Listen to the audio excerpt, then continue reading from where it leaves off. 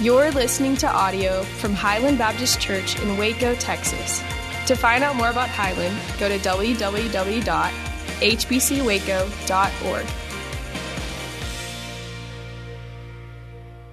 The cross of Jesus is central to Christianity, for it reveals to us the very character of God. Is at the cross where God's great love for lost sinners meets his total and perfect justice. If you want to love God, which is, by the way, the first and foremost commandment, then we're going to need to understand the cost of the cross. The purchase of our salvation was driven by the love of God. If you want to grow in godliness, then you and I will need to understand together the purpose of the cross. For it was at the cross where our most insidious sin, namely pride, was crucified. This morning, I want us to see again the power of the cross. And we're going to go to the Old Testament to do so. So if you'd go with me, please, in your copy of God's Word to Isaiah chapter 52. Isaiah chapter 52. It's in the Old Testament. It's 4 books to the right of the book of Psalms, if that helps to get there. Isaiah chapter 52, we're going to jump to the very end of that chapter and look at verse 13 together. So Isaiah chapter 52, if you'd go there with me, please.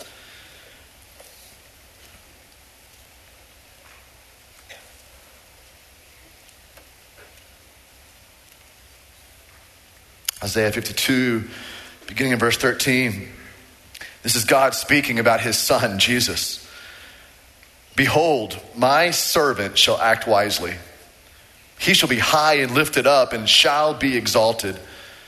As many were astonished at you, speaking to Jesus, now about Jesus, his appearance was so marred beyond human semblance and his form beyond that of the children of mankind. So shall he sprinkle many nations, and kings shall shut their mouths because of him. For that which has not been told them, they see, and that which they have not heard, they understand. Let's break this down together here. In verse 13, it says that this servant of God, this son of God, Jesus, would be high and lifted up. That qualification or that description is used 4 times in the book of Isaiah, high and lifted up. Every time it's a reference to God, except right here is a descriptor of Jesus being exalted.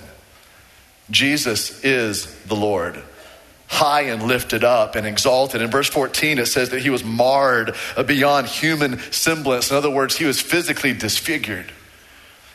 And you can read the gospel accounts of the crucifixion and the road to the cross, and that we see that Christ was beaten, it says, to his face with fists.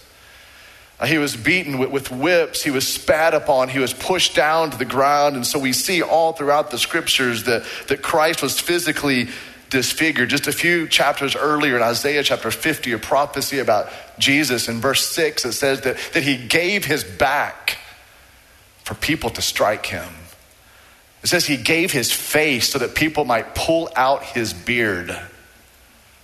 Literally, Jesus was mutilated by man. But in verse 15, it says that God's servant Jesus, whose appearance will be disfigured, he is also the Lord. He is rightly exalted because it says here, for he will astonish the nations. Kings will shut their mouths when they see Jesus, and he will sprinkle many nations. That word sprinkled there in Hebrew is the word nasah.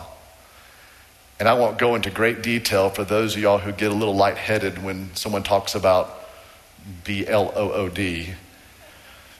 But I'll just tell you here, it means to spatter. It means to splash. And what we're seeing here is that the blood of Christ would be splattered among the nations.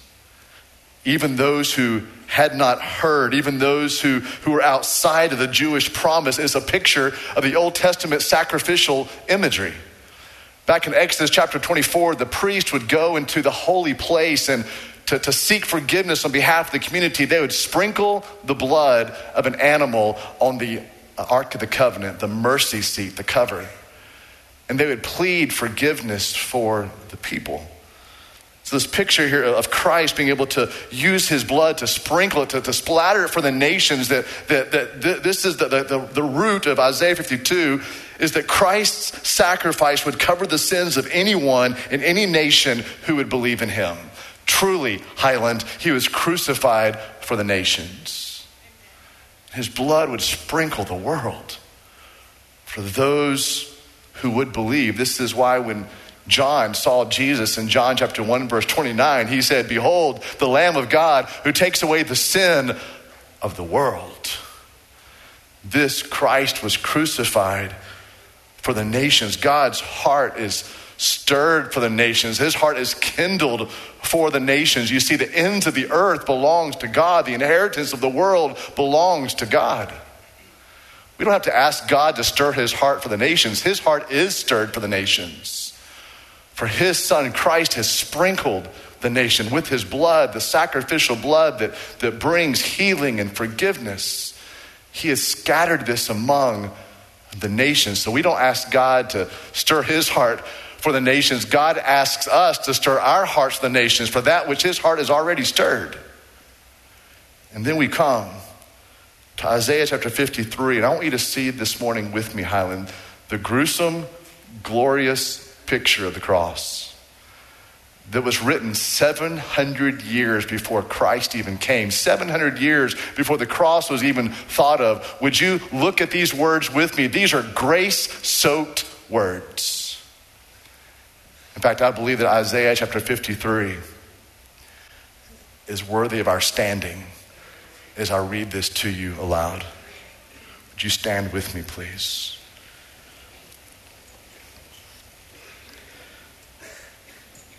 Who has believed what he has heard from us? And to whom has the arm of the Lord been revealed? For he grew up before him like a young plant, like a root out of dry ground. He had no form or majesty that we should look at him, and no beauty that we should desire him. He was despised and rejected by men, a man of sorrows and acquainted with grief. And as one from whom men hide their faces, he was despised, and we esteemed him not. Surely he has borne our griefs and carried our sorrows, yet we esteemed him stricken, smitten by God, and afflicted. But he was pierced for our transgressions. He was crushed for our iniquities. Upon him was the chastisement that brought us peace, and with his wounds we are healed. All we like sheep have gone astray. We have turned every one to his own way, and the Lord has laid on him the iniquity of us all. He was oppressed, he was afflicted, yet he opened not his mouth. Like a lamb that is led to the slaughter, like a sheep that is before its shearers is silent, so he opened not his mouth. By oppression and judgment he was taken away. And as for his generation, who considered that he was cut off of the land of the living, stricken for the transgression of my people? And they made his grave with the wicked and with a rich man in his death, although he had done no violence and there was no deceit in his mouth. Yet it was the will of the Lord to crush him. He has put him to grief. When his soul makes an offering for guilt, he shall see his offspring. He shall prolong his days. The will of the Lord shall prosper in his hand. And out of the anguish of his soul, he shall see and be satisfied. For by his knowledge shall the righteous one, my servant, make many to be counted righteous. And he shall bear their iniquities. Therefore I will divide him a portion with the many, and he shall divide the spoil with the strong, because he poured out his soul to death and was numbered with the transgressors. Yet he bore the sin of many and makes intercession for the transgressors. His place of death has become our place of life. Would you bow your head with me, please, as we pray? Jesus, today we remember the glory of the cross. Today we remember the price of our salvation. We remember this man of sorrows, acquainted with our grief. He has borne our sin. He has carried our sorrows. He was pierced for our transgression. So Jesus, today we remember and we glory, we boast in the cross, where we have found our life. Where you found death, we found life. We praise you today, O Lamb of God, for your glorious cross. In Christ we pray.